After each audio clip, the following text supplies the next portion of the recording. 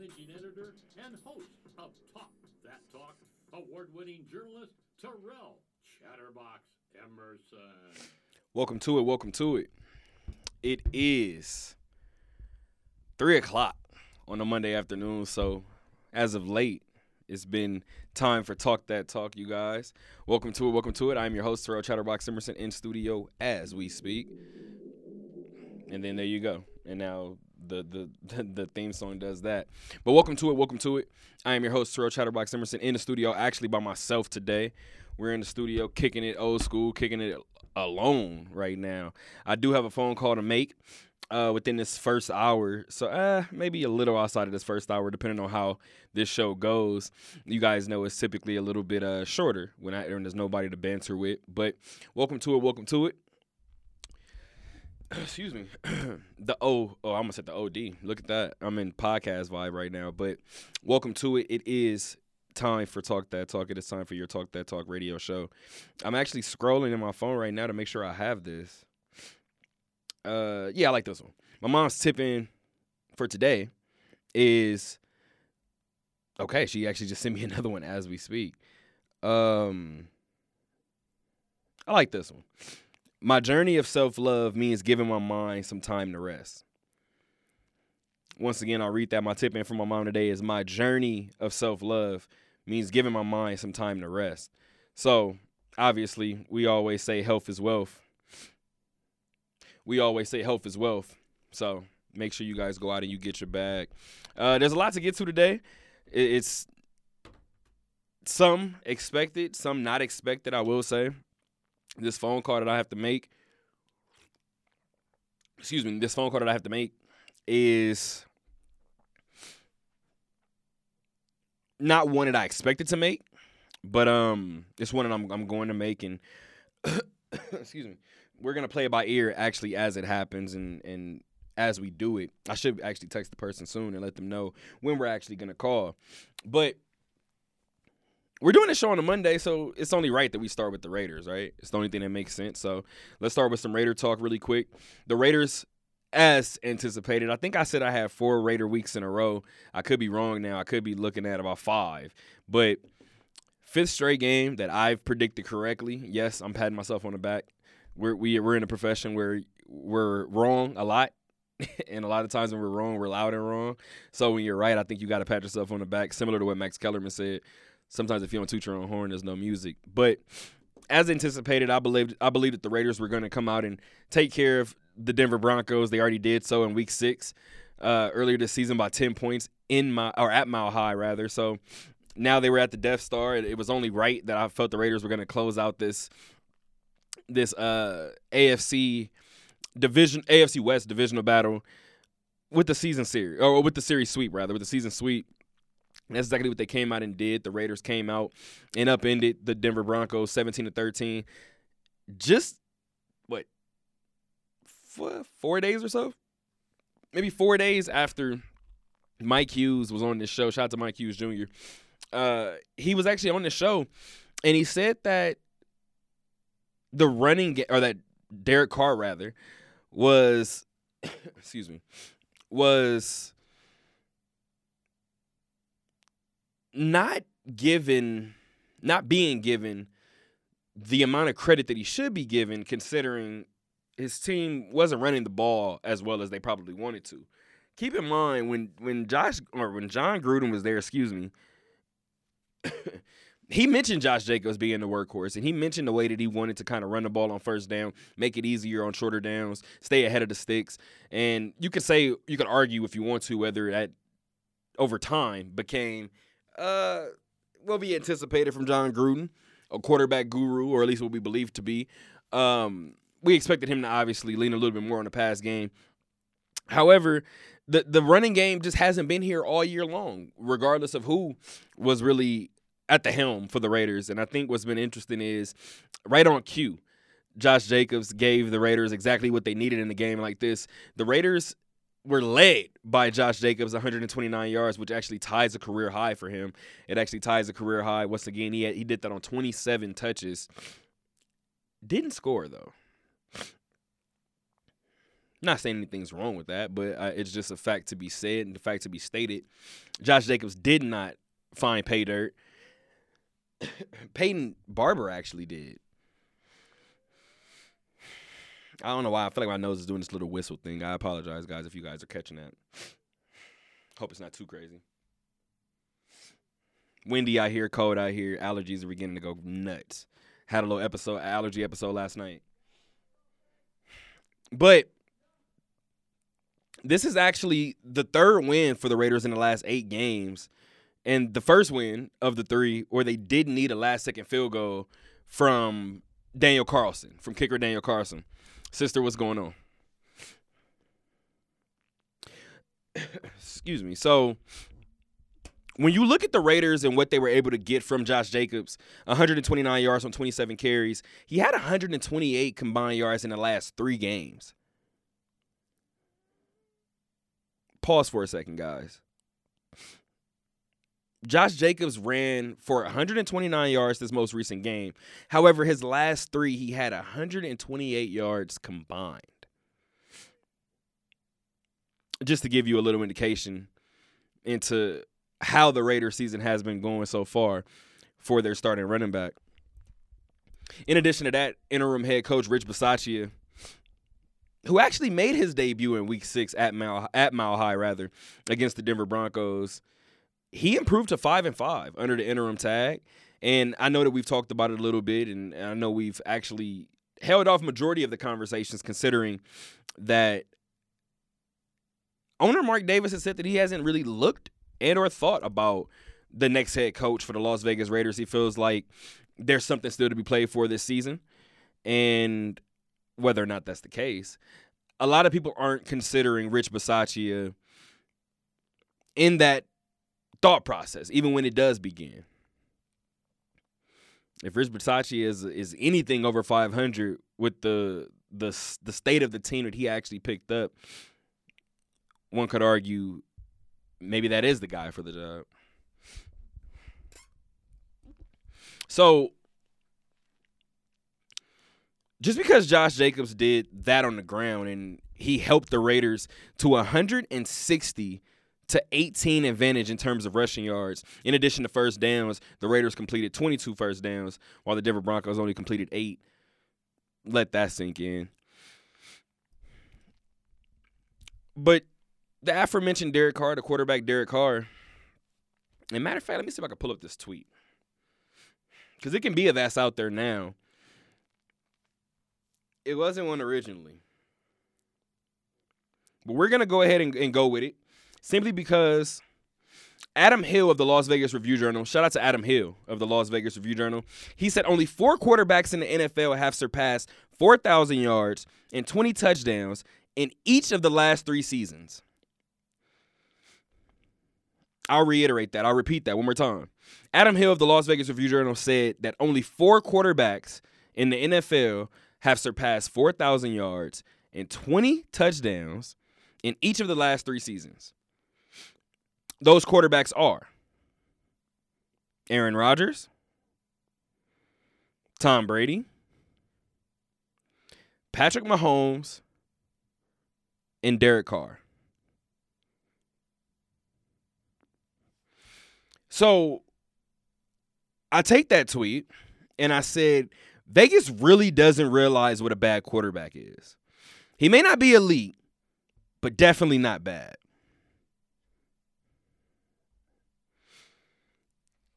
Derek Carr yesterday went 20 of 25, 201 yards, a touchdown and an interception. It wasn't the prettiest of games for Derek Carr. However, when the running game is giving you 160 yards while the defense is holding the other running game to under 20 yards, you don't have to do much.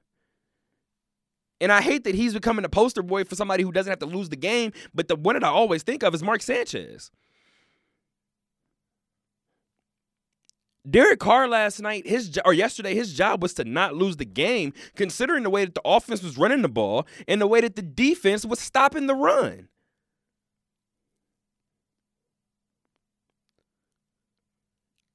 So regardless of whether Rich Bisaccia is the next guy, I think the conversation about whether Derek Carr is the current guy needs to stop.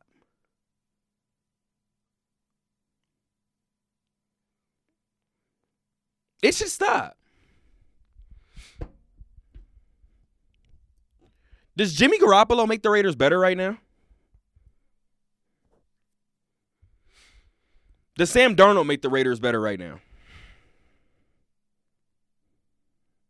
Kirk Cousins.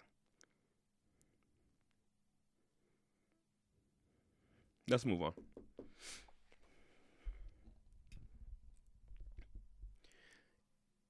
On a good note, I guess I'll say on a lighter note, the Las Vegas Raiders have won back-to-back games for the first time since late October.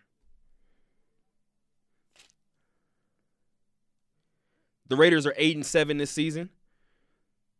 They're 9th in the postseason hunt. They're 9th in the postseason hunt. So remember, guys, the top 7 seeds get into the playoffs this year. The Raiders, as of right now, as I just stated, are 9th. They're on the outside looking in. However, just above them are the Los Angeles Chargers, who are also at 8-7. And then you have the Baltimore Ravens, who are just above them, who are also 8-7. So as I said a couple of weeks ago, this is where I anticipated the Raiders being. However, of the 2 teams that sit ahead of the Raiders, they beat Baltimore week 1. Not to mention Baltimore was playing without their starting quarterback, Lamar Jackson, and their backup quarterback, N.T. Huntley. First name is Tyler Huntley, sorry. First name was escaping me. The other team that's above the Raiders are the Los Angeles Chargers. Even though they're at 8-7, that was the Raiders' first loss this season. Ironically enough, that's who the Raiders actually end their regular season off with here in Vegas. So as of right now, the Raiders and the Chargers are tied for second in the AFC West. And one could argue whoever ends up second in the AFC West might be the last wild card team.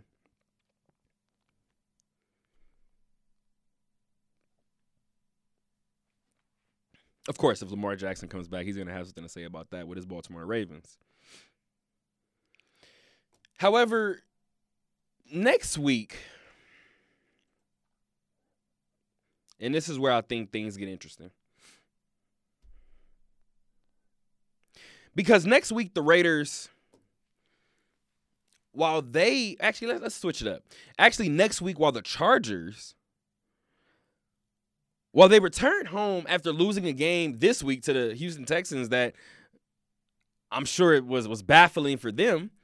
It's their first time losing back-to-back games this season since losing to the Ravens and the Patriots, and that was in mid to late October. Granted, they had a bye week in between. So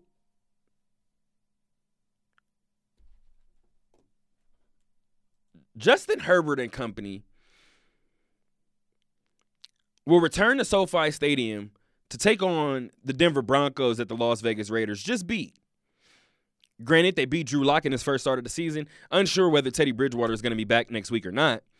However, that's who lies ahead for the Los Angeles Chargers. What about the Raiders? While the Chargers are headed to the last place team in the AFC West, the Raiders are playing a team with something that's still on the table, rather. They're playing a team with still a lot to play for in terms of the AFC South, that entire division. may still be up for grabs. So we're going to view the full standings right now. But the Raiders are headed to Lucas Oil Stadium in Indianapolis to take on the Colts. So when you look at the standings in the AFC South, it's only a two-horse race.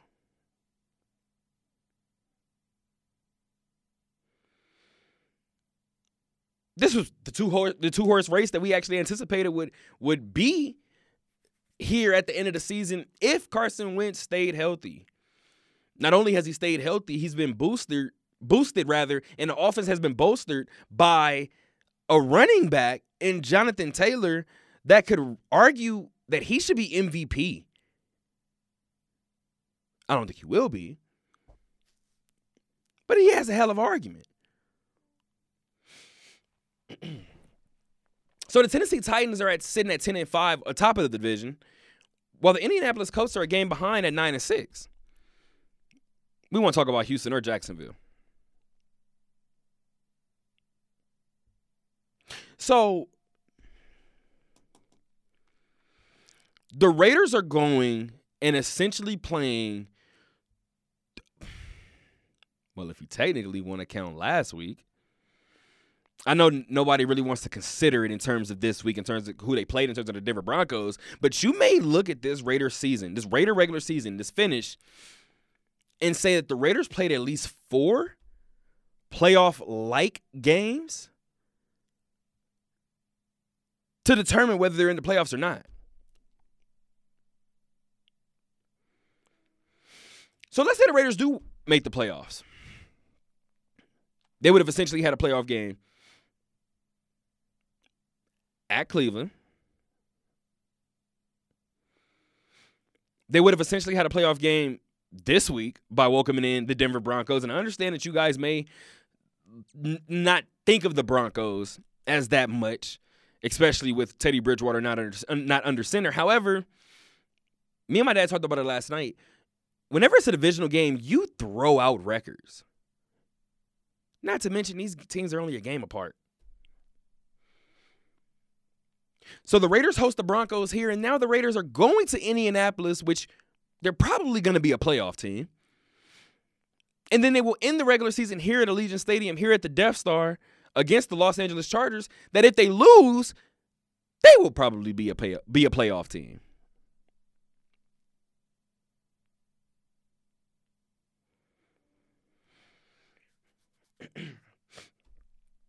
So best case scenario for the Raiders, obviously, is the postseason.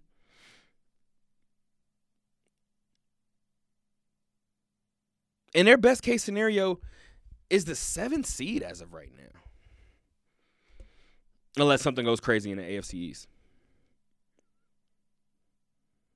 They're probably banking on the 7th seed.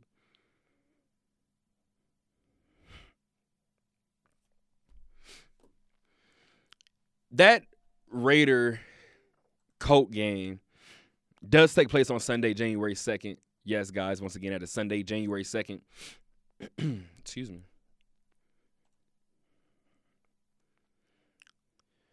Trying to pull up that score for you guys. I'm unsure of why it's – there we go.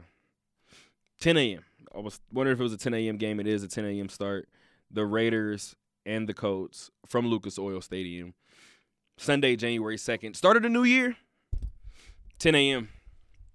Let's see if the Raiders can continue to control their destiny.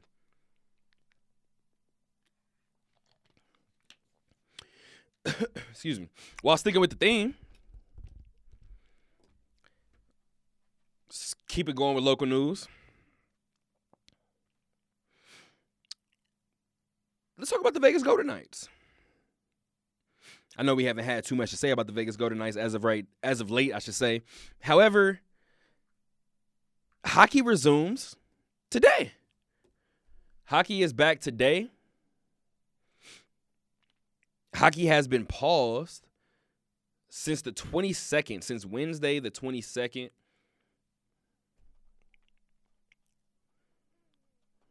And actually, as we're looking at it, and I wanted to be sure, and yeah, it's looking like it. It's looking like the NHL has postponed games for today as well. So I didn't get an alert about this. I didn't get an email about this, but it appears as if the NHL will be postponing games even more. More games were supposed to start today. However, they may begin tomorrow, considering the way that this hiatus has been kind of going. The interesting part is they began postponing games in the NHL on the 18th, on Saturday, December 18th. And this is where it gets a little weird. Because now, while it's not seeming as if it's a pause in action completely, it may be headed that way.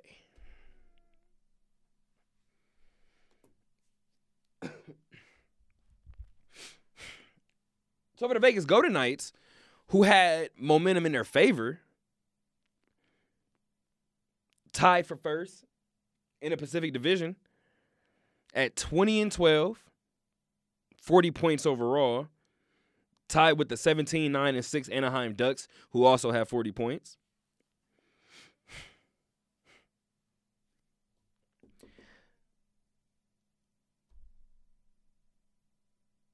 The Knights were supposed to return tomorrow. We'll see if they actually do. But the Knights were set to return tomorrow against the Los Angeles Kings in LA from Crypto.com Arena. I don't know. I'm trying to make myself say it. From Staples. Puck drop is set for 7:30 p.m. tomorrow. Let's see if it stays afloat. In the games that have been postponed, the Vegas Golden Knights have lost home games to the LA Kings and the Colorado Avalanche. We'll see when they'll be postponed for, considering that there's postponements taking place all around the league. However, if that game is played tomorrow, it will be the second time, even though it should have been the third, it will be the second time that the Knights have seen the Los Angeles Kings this season. And their first time since the Kings handed them their first loss of the season in the second game of the year on October 14th. Again, that was at Staples Center. It was Staples Center at the time, so I can say that proudly now. The Knights fell at the Staples Center 6-2 at the hands of the Kings in the second game of the season to fall to 1-1. Again, if that game does take place tomorrow, it will take place at Crypto.com Arena Tuesday, December 28th at 7:30 p.m. for the puck drop.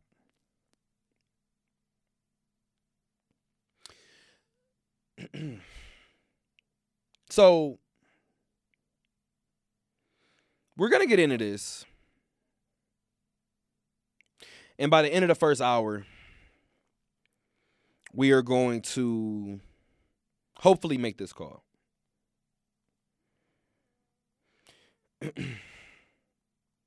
Make sure I can confirm.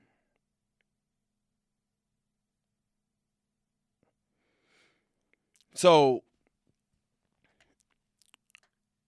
UNLV basketball, and this is where I forgot it in my notes. Clearly tells you where my mind has been. So let's go ahead and pull it up so we make sure we get this correct. However, let's talk about some UNLV basketball because we're in a time now where we spoke for so long about not knowing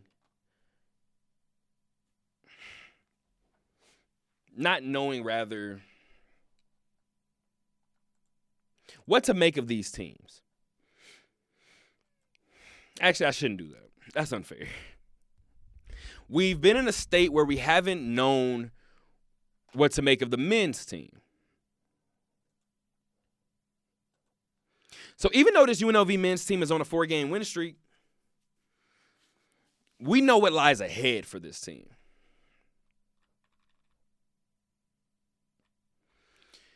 So, news actually just recently broke, and we'll get to what's coming after that shortly. But first on the list for UNLV men's basketball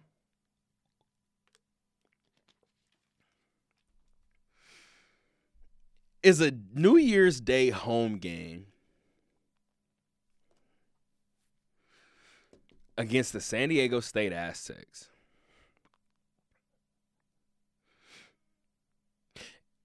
And for anybody who was wondering, too, when I mentioned it, the New Year's Day game, like the annual hangover game, it seems like they're beginning to do. They have done it for the last 2 seasons. At least they tried to, because last season obviously was postponed. They did it 3 years ago, or is it 2 years ago now? And it was Utah State that came in here on January 1st. However, the game was played at 8:30. UNLV won that game as well. So, whatever. Just a little note. I still don't think any game played before 4 o'clock on New Year's Day is necessary. That's just my personal opinion, considering at least where UNLV is. But I could be wrong. However, one thing I want to talk about specifically is that this team would have had 9 days, well, 10 days if you include the actual game day of the San Diego State game. They would have 9 days off. So 9 days in between your San Diego game and your San Diego State game. It helps that the team is coming off of a 23-point win over San Diego. It also helps that even with an 8-5 record, this UNLV men's basketball team, this running Rebel team, has won 4 straight games, which I've already mentioned. But more important than that, they are 6-1 at home. They're 6-1 at the MAC. I guess you would want to play San Diego now more than any other time, right? Keep in mind that one loss at the MAC came to number 2 in the country, UCLA.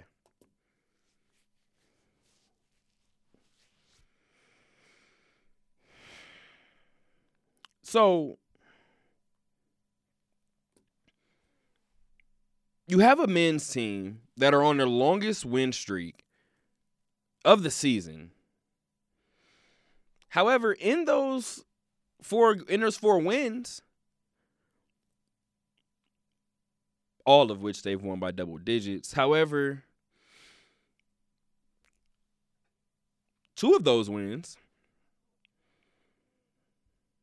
in Hartford and Omaha came against teams with 1 win on the season. I believe Hartford came in here 1-8, and I believe Omaha came in 1-9.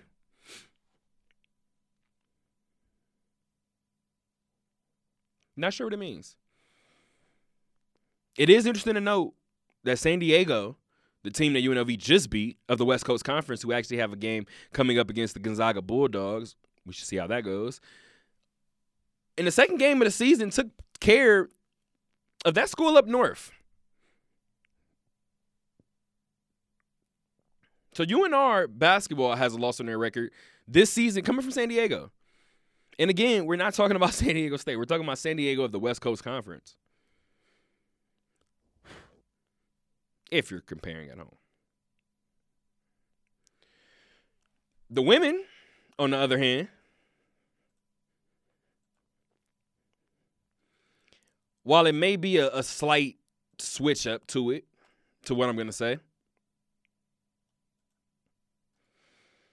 while we may not have to worry about what this team, or wonder rather what this team is, I think we're going to find out how this team responds. And just from being around the group, being around Lindy LaRock and company, they're taking on the role as they should. As they should. As the hunted. Everybody's going to be aware of how well this team plays on the road when they come to their home gym. Mountain West play is going to be nothing different.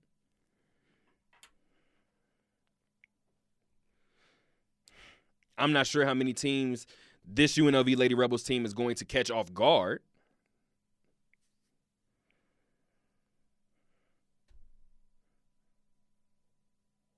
By the way, guys, really quick, the news that broke earlier that I actually should have let you guys know, the second conference game for the men's basketball team was supposed to take place at San Jose State. That game has been postponed. We'll let you guys know if that game is rescheduled. And, of course, if it is, we'll let you guys know when that is rescheduled for. Now, this women's team is sitting at 8-3 on the season at the end of non-conference play. Lindy LaRock made it a point to also mention that they made the concerted effort to not schedule anybody who was non-Division I, rather, because they wanted to stay in the window of their competition. No reason to play anybody to pad the records, when those are not the type of teams that you're going to be playing when you're playing for it all.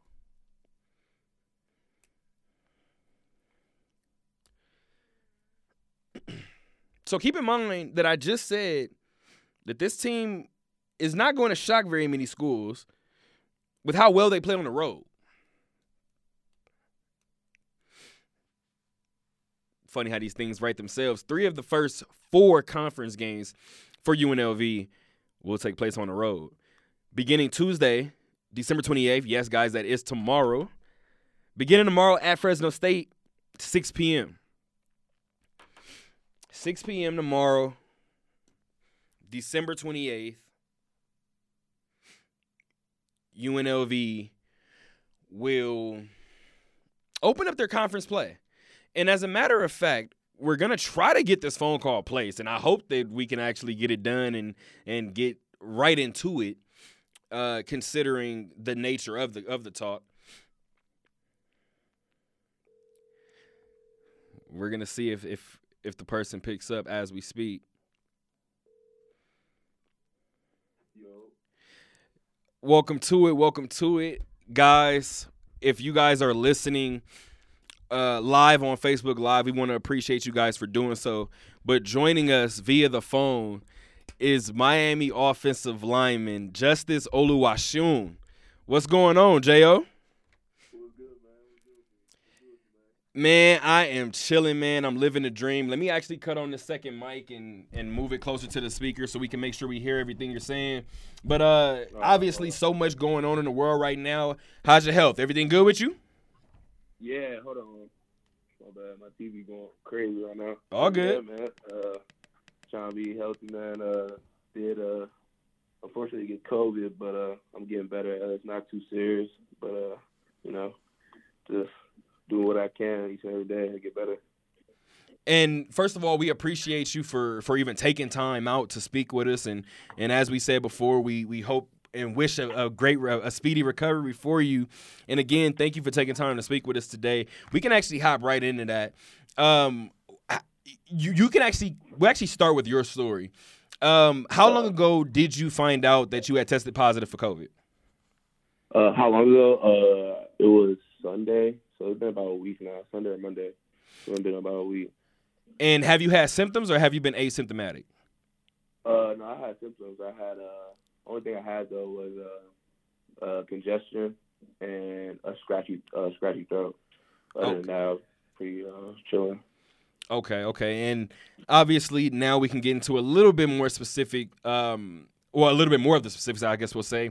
We've covered obviously your entire journey from UNLV to Miami now, and this is where I kind of want to start with you. You've obviously been through what you've been through here at UNLV. You get to Miami.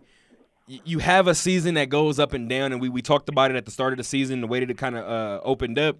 And then you fast forward to now.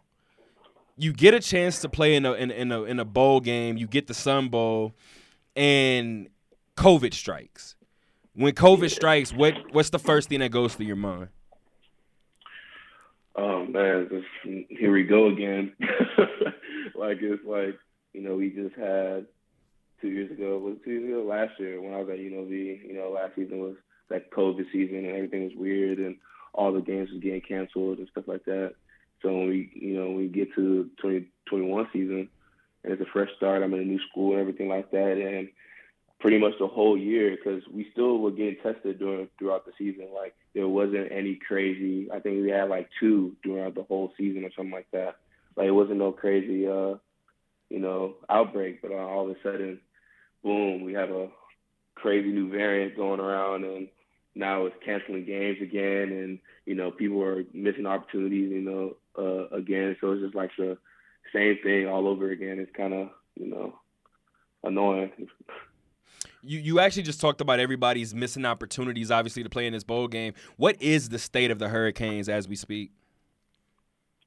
So yeah, we did announce that we had to cancel our bowl game because the COVID cases and COVID protocols. So unfortunately, we can't play. The feeling in the locker room. Obviously, you guys are disappointed, but what has some of that conversation been like amongst teammates? Man, it's just kind of just like, I guess it's just more we're angry. It's not like we're angry at anyone. It's just like we're just angry at the situation because, what happened through the season and how we started, and then we ended on a high note, and to get a chance, to show that, we can still play, we can still do what we do, and then we have to cancel our game. People were just kind of just like, bro, what? Like, why are we doing this all over again? And why, are we going through the same type of thing all over again, even though, we thought it was kind of nipped in the bud. So. And I hate to feel like this conversation keeps kind of taking a turn for the worse, but you keep talking about it happened again. And I'll be honest with you, man. I've kind of texted you throughout the season, and I've told you moments where I felt for you guys and moments where I just kind of wanted to say keep your head up and certain things like that. This one, I'll be honest with you, man. I wasn't quite sure what to do, and I stayed away from you. I made it a point to stay away from you because I was like, I'm just going to give him a little time. And this is the first time for everybody who's listening live right now, this is the first time that we're actually going to talk about this, period. So here goes that. You said it, something keeps happening over and over again. Justice, you were here when Tony Sanchez was let go from UNLV, and you were here for the arrival of Marcus Arroyo. You was here for the first season for Marcus Arroyo. Well, first 2 seasons. Well, I lied. I'm sorry, first season. And now you get to Miami, and after your first year at Miami, Manny Diaz is relieved of his head coaching duties. I need to know what went through your mind when that news broke. Man, I don't know. It's kind of you kind of have a lot of different feelings, I guess. I mean, I interacted with Manny Diaz. Obviously he's the head coach, but I didn't interact with him as much as I think I could have, just because he works more with the defensive side and stuff like that. But the interactions I did have with him, he was a good dude. He's a true player coach. He cares about the guys. And, he was very upset when he was let go, and a lot of the guys was just how everything transpired and stuff like that. But I mean, at the end of the day, it's kind of just part of the game. It's kind of part of the feel of NCAA. People go, people come. Just like players leave and go, coaches can leave and go. So it's kind of like it sucks because you're starting to build a relationship with a coach, but at the end of the day, there's so much we can control, and that decision out of my hands. And I said my goodbyes. I told him how much I appreciate him giving me the opportunity. But at the end of the day, things happen, and he got let go. We got a brand new start, I guess. And I guess I got 2 more quick questions for you. You just talked about it right now, and Mike Hughes was on the show last week, and we always talk about football being such a big locker room that you kind of just alluded to it right now. 9 times out of 10, you're talking to your positions coach. And obviously we talked about Coach Garin Justice before you had went to Miami. I just need to know a little bit, how much of Manny Diaz being the head coach went into your decision to go to Miami? A little bit. It was, I was obviously taking into consideration everybody who's there, not just one person. But at the end of the day, Coach Justice was the guy that was at UNLV. So, once I got in the portal, he wanted to reconnect and, see if we can make that thing shake back. So, a little bit with Diaz because, he talked to me and he recruited me and, tried to get me to come to school. So he was definitely a good dude. And this last one that I have for you, and we'll let you get out of here. We appreciate you again. You and I, we continue. We've always kind of said it, but we just highlighted Tony Sanchez. We just highlighted Marcus Arroyo. We're highlighting Manny Diaz. I've noticed the change in you, and my question goes to Justice in the situations that you have been in. We're not talking about necessarily on the field, but every situation that you've been in the last, let's say, 3 to 4 years, do you feel like you're a pro already?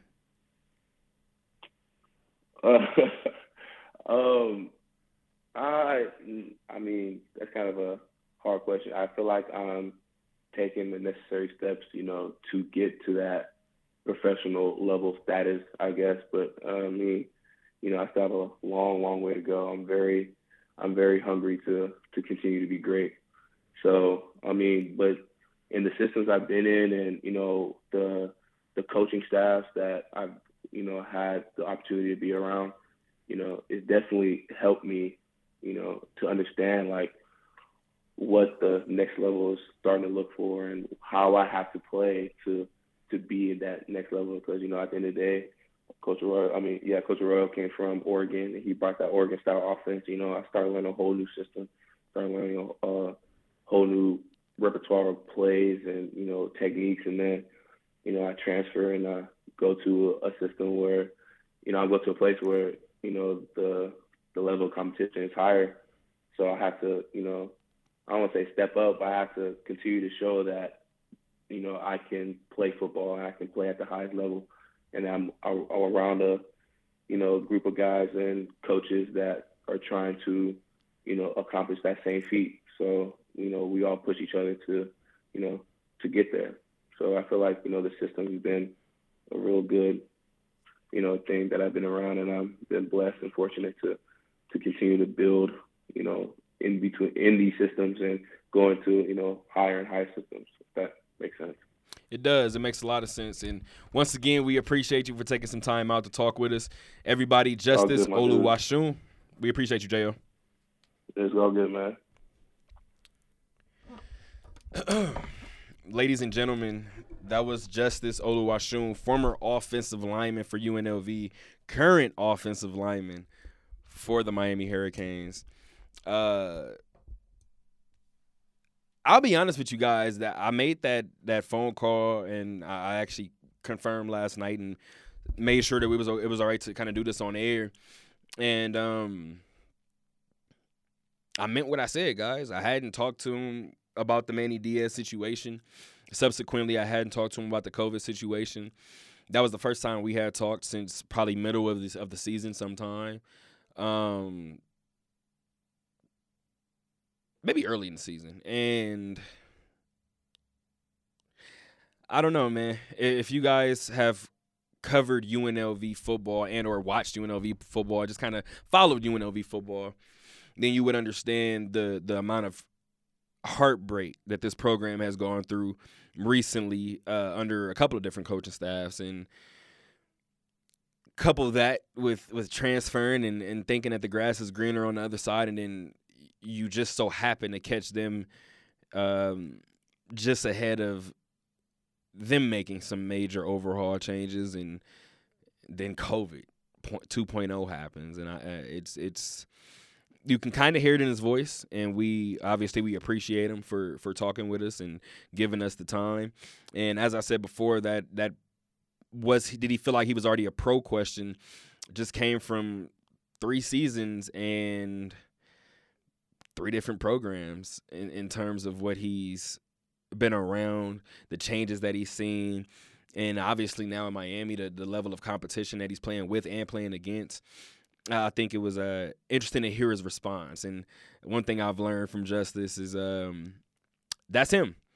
That's not an act. That's not a persona. It's not a character. It's not a gimmick. That's him. And that answer seemed like it was well scripted because that's who Justice is. Justice is somebody who is going to keep his head down, is going to keep working, and is going to keep charging toward that goal that he has for himself. So I don't know about you guys. I don't want to stir up anything, but I didn't sense any urge to enter the portal again and leave Miami. So I believe that some ACC. More ACC games are on the horizon for Justice Oluwaseun. Again, we appreciate him for chiming in with us. As I said before, guys, the solo dolo episodes are always a little shorter, and this one is going to be no different. I just want to talk about a couple games. And when I talk about a couple of games, I mainly mean some Christmas Day games. So let's see what I want to do. I think I want to go to my ass tip in first. Then we'll talk about some basketball games. We'll keep it kind of lighthearted toward the end. Talk about maybe. We'll try to touch on all of these Christmas Day games. Maybe see what we can do. My dad's tip-in is this is when the NFL gets exciting with this new 17-week schedule. Well, 18-week now, 18-week schedule, and only the top seed of every conference getting the bye. Let's get it on. Right now, with 2 weeks left to go in the regular season, both number one spots are up for grabs. It's no secrets that me and my dad are eyeing he said himself and myself, we're eyeing the top of the NFC. Yeah. And just like I said in our talk last night, one of us needs to take care of Brady. I'm hesitating there because I did call my dad last night, and I did say just that. If one of us, in terms of our teams, if the Green Bay Packers or the Dallas Cowboys takes care of Tom Brady, I think we see a Dallas-Green Bay NFC championship. So my dad said, even though it's no secret I hate playing that man named Aaron Rodgers worse than any other quarterback, nonetheless, this is the time of the season that you want your squad hot. And as a Cowboy fan, it's looking pretty good right now, but it's still a long way to go. Let's talk about that real quick. The Cowboys, I watched the game, and 28 points in the first 24 minutes, I wanted to call my dad then, and I didn't do it, and I gave it a little time, and I think I did it early in the fourth quarter, and I called my dad and said, hey, before I cut this game off, I just want to let you know, as a Cowboy fan, this is why people say what they say about Cowboy fans. I have had my dad since I was a kid tell me the Cowboys are winning it all. The Cowboys are winning it all. What I always find interesting is the year that Dez Bryant had the catch, no catch. We know about that. And this year, I can think of maybe one other year with Romo. I called my dad and I told him, do you realize that you haven't called me about the Cowboys since like week 6? And he said, what you mean? And I told him, excuse me, this is why people hate a lot of Cowboy fans, because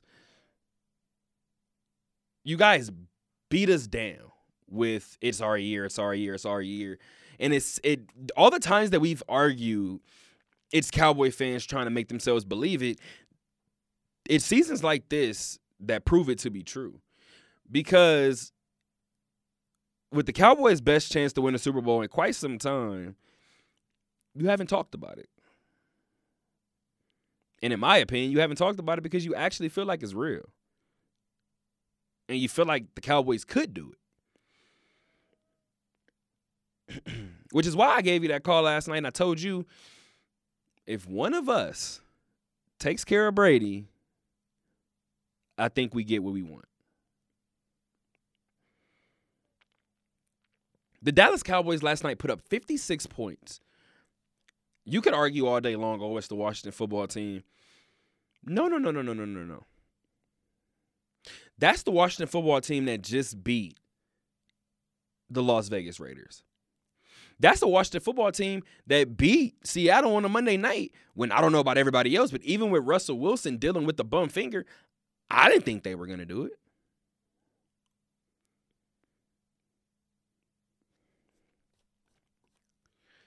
So to what we said last night, Dad. Excuse me.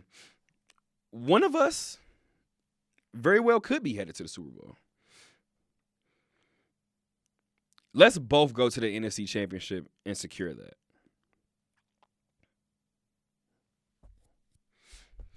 Another thing that my dad always does, and I don't know if you guys are familiar with it, and if you guys know anybody else in your family that's like this, but my dad doesn't pay attention to the NBA until Christmas Day.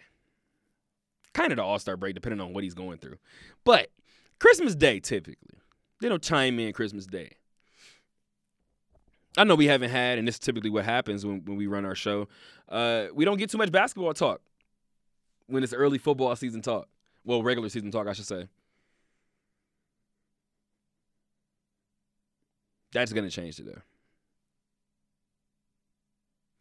I didn't want to do this alone, but I'll try to tackle as much as I can in the most concise way I can.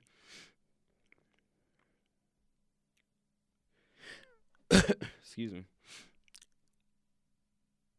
Let's just call it what it is.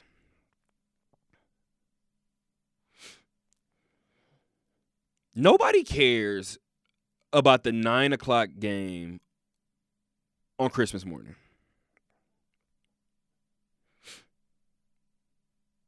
I don't think a lot of people watch it. I think a lot of people are getting stuff together at that time, whether it's presents, whether it's just inviting people over, whether it's waking up, everybody getting their showers in, getting their breakfast in, whatever the case may be. I don't think a lot of people watch that game. I'm here to let you guys know that is my favorite feel-good story from Christmas Day. I know. In a game that was supposed to highlight Trae Young's return to Madison Square Garden, which didn't even happen because Trae Young wasn't even in the building. It became a feel-good story for somebody else, and I did this NBA weekly wrap before, and I talked about Kemba's revenge game. Kemba had been removed from the rotation for 3 weeks. Excuse me. And upon being removed from the rotation, New York Knicks started dropping like flies. Whether it was injuries, whether it was the health and safety COVID protocol.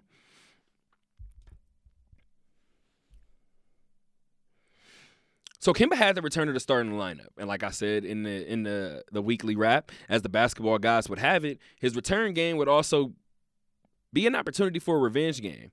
Because his first game back in the rotation was a road trip to Boston.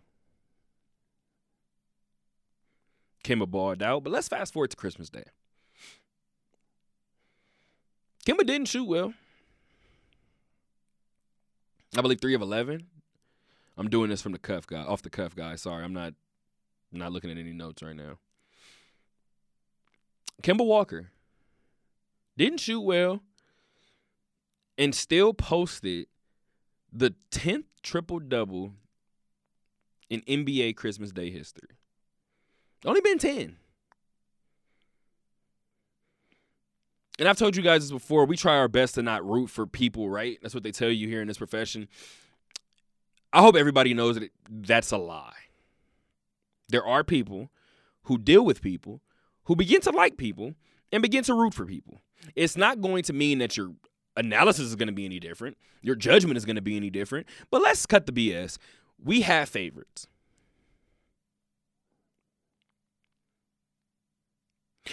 Better than that, the league has favorites in terms of the players. There were nothing but positive words that went to Kemba Walker when he was removed from the rotation. And then on Christmas Day, when he posted the 10th NBA Christmas Day triple-double ever, it's almost unanimous love from the league. Keep in mind, Kemba Walker became the first New York Knick to record a triple-double on Christmas Day. Me and my dad, we were talking last night, and we talked about that.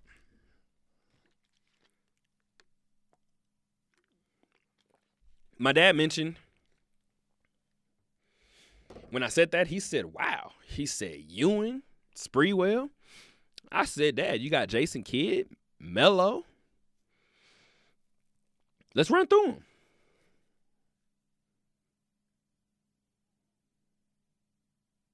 Kemba Walker is the first one. I apologize if I'm wrong, but I believe it was Cassidy Hubbard who asked him after the game. First of all, let him know that was his first triple-double since 2014, April of 2014, I believe. She asked what it meant to do it in Madison Square Garden, do it for the Knicks, do it on Christmas Day, something along the lines of that. Kemba's reaction to look around the Garden, smile and say, I'm home. This is home. He's a New York native. This is what he wanted. And this is the part that bothers me. And Tom Thibodeau, you obviously are good at what you do in terms of coaching basketball. However, I do find it interesting that the New York Knicks, just the way that the New York Knicks are, have always said that they have hard times bringing people in and they have hard times getting people to commit and wanting to be Knicks. And then you get a native who wants to be a New York Knick. And he ends up being removed from the rotation for 3 weeks. Upon returning to the rotation, he continues to ball. Maybe that was a wake-up that he needed. Who knows? Tom Thibodeau, like I said before. Maybe you were the one that would know that. However, let's go back to the last group of people that said they wanted to be Knicks. Let's just name two. We're doing one right now. And Kemba Walker. How did the Knicks treat Melo when he said he wanted to be a Knick?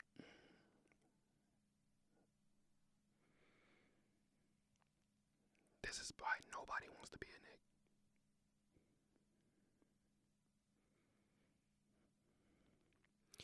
The entire league is rooting for Kemba Walker. And as I said before, I'm not going to sit here and say that Tibbs did the wrong thing. Just find it interesting that it keeps happening to the New York Knickerbockers.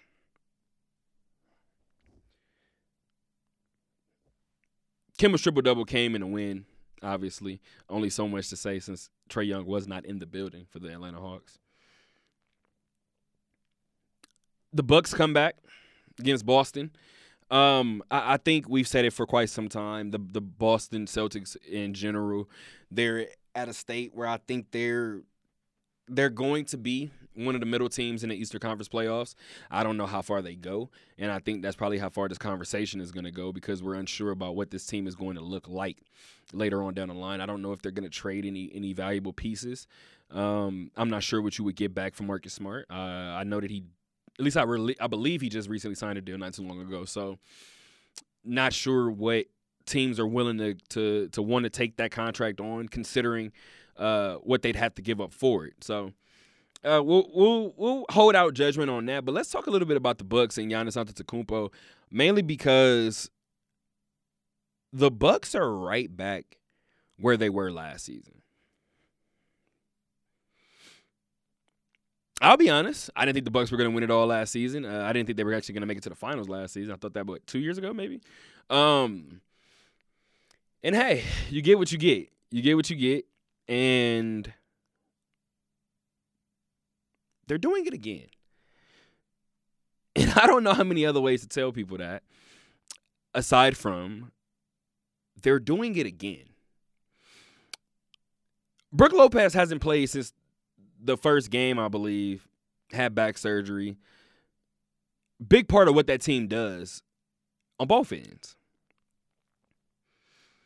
I'm going to let you guys know right now, this week's NBA Weekly Wrap, has a subhead in there that I've been excited to do for a little bit. And we talk about favorites. Boogie is back.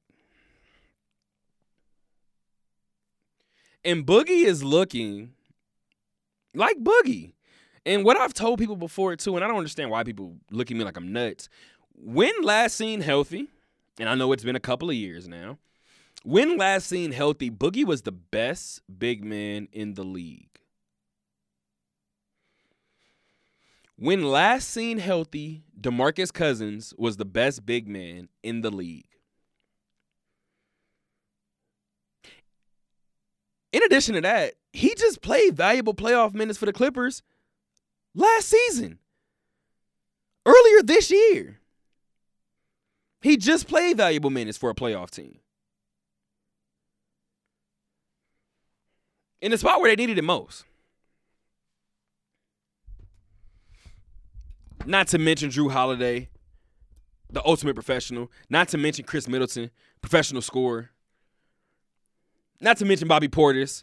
The city of Milwaukee is behind him. They got back Dante DiVincenzo as well. Something to keep an eye on. 3 other Christmas Day games, and I swear we're going to get out of here.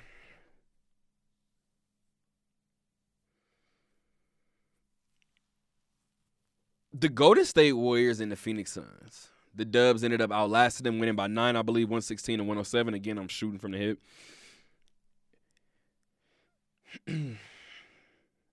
I don't know what you guys want me to say. Stephen A. Smith said something that was really interesting. He said, while the Phoenix Suns are the Phoenix Suns, he said that he respects them for what they did last year. He just felt like Golden State was so much a step ahead of them. And maybe Stephen A. feels that way because if they were to meet in the postseason, maybe he feels like no matter how long it goes, Golden State is going to win. I will not sit here and say that I disagree with him. I will sit here and ask if he thinks that it won't go 6 or 7 games. Because I'm not sure. I'm not sure of that. I'm just not.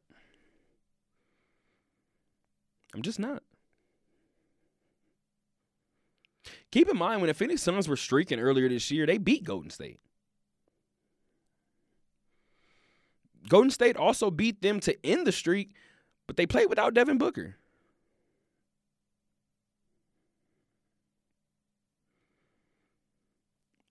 I know that we've said a lot about the Lakers this season, and we're about to get into them right now. I really hope we get a Phoenix-Golden State playoff series this year. I really do. I don't care where it happens. I really don't care.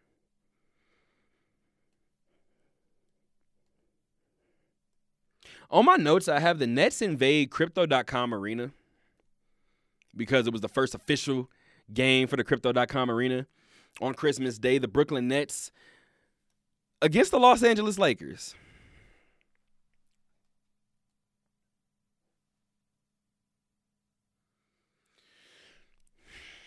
This game, while it's basketball and it's highly competitive, regardless, I do think that this game probably had 60% of its luster taken away. I say that because the matchup of Kevin Durant versus LeBron James would have been the one to watch.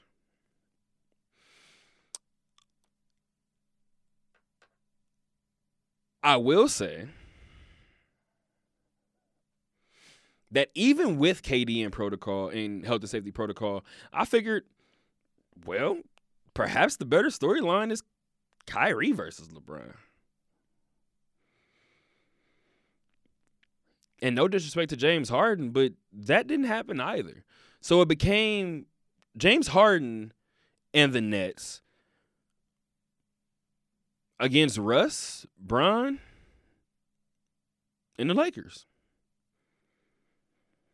And this is where I think Laker fans all season long have been voicing their frustrations.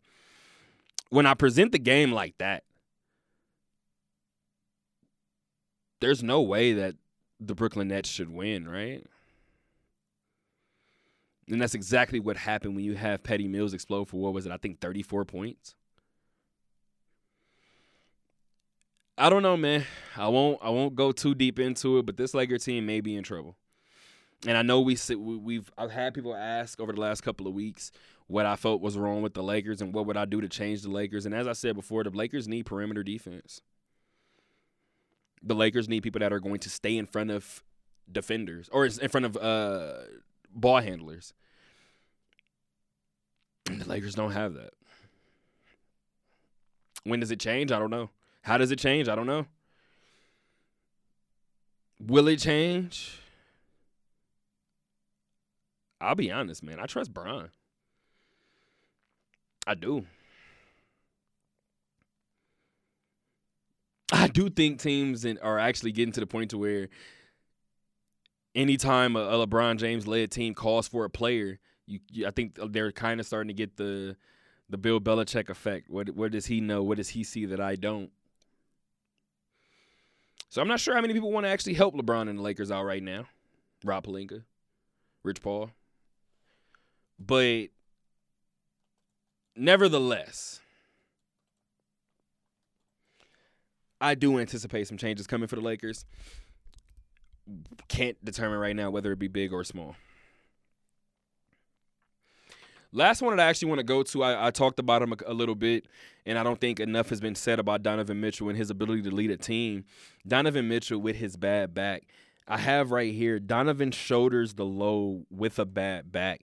Donovan Mitchell, to go out and score 33 points with a bad back from the start of the game, looked a little stiff.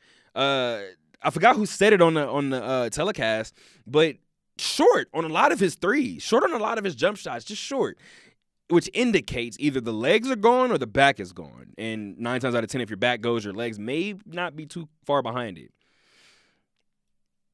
Donovan Mitchell led the Utah Jazz to a much-needed win over the Dallas Mavericks. Keep in mind the Dallas Mavericks were playing without Luka Doncic again.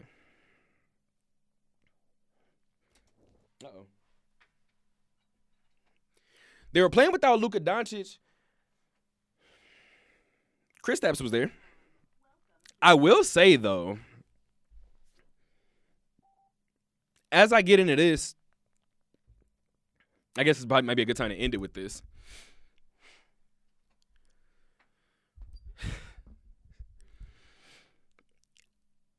Karl-Anthony Towns has been in the news a lot recently. Kind of all season long for multiple reasons. But this season specifically, or this week specifically, because he said that he was the best. It might have been last week. He said that he was the best shooting big man in NBA history.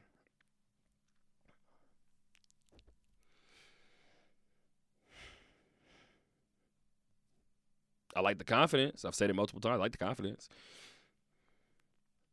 Cat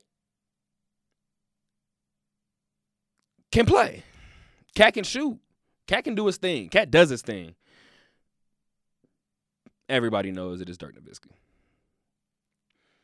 I think even when he said it, he may have been like, I forgot about Dirk. However, this is where my hot take begins. And coming off of this game is going to sound nuts, but I'm going to stand by it.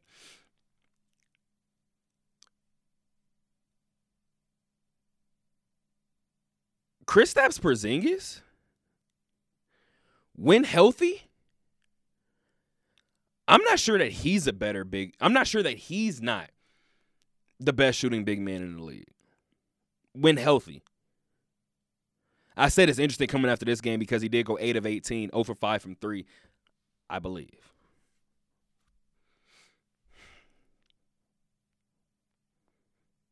Even if he didn't go 0 for 5, I know he didn't make it 3. So that was my quote-unquote hot take. I'm not sure that he's the best shooting big man right now. Joel Embiid doesn't shoot enough, right? Not anymore? Probably not. Brook Lopez literally is only a three-point shooter, so But that's just if I wanted to nitpick. But as I get out of here, I did see some news break about Karl-Anthony Towns speaking on Russell Westbrook, quote-unquote, chasing stats. Matter of fact, I encourage all of you guys to actually go and listen to the clip because Draymond Green has already responded. Won't say whether his response was valid or not. Knowing Draymond Green probably doesn't care whether I think his response was valid or not, which I love. However, I need a lot of people to go back and listen to what Karl Anthony Towns said. Listen to the tonality in which he said it. Listen to the question he was asked. And listen the entire way through it. I know what day and age we're in, and I'm not sure how many people are actually going to do what I just said. So we're just going to do this. Until next time, guys, keep on talking.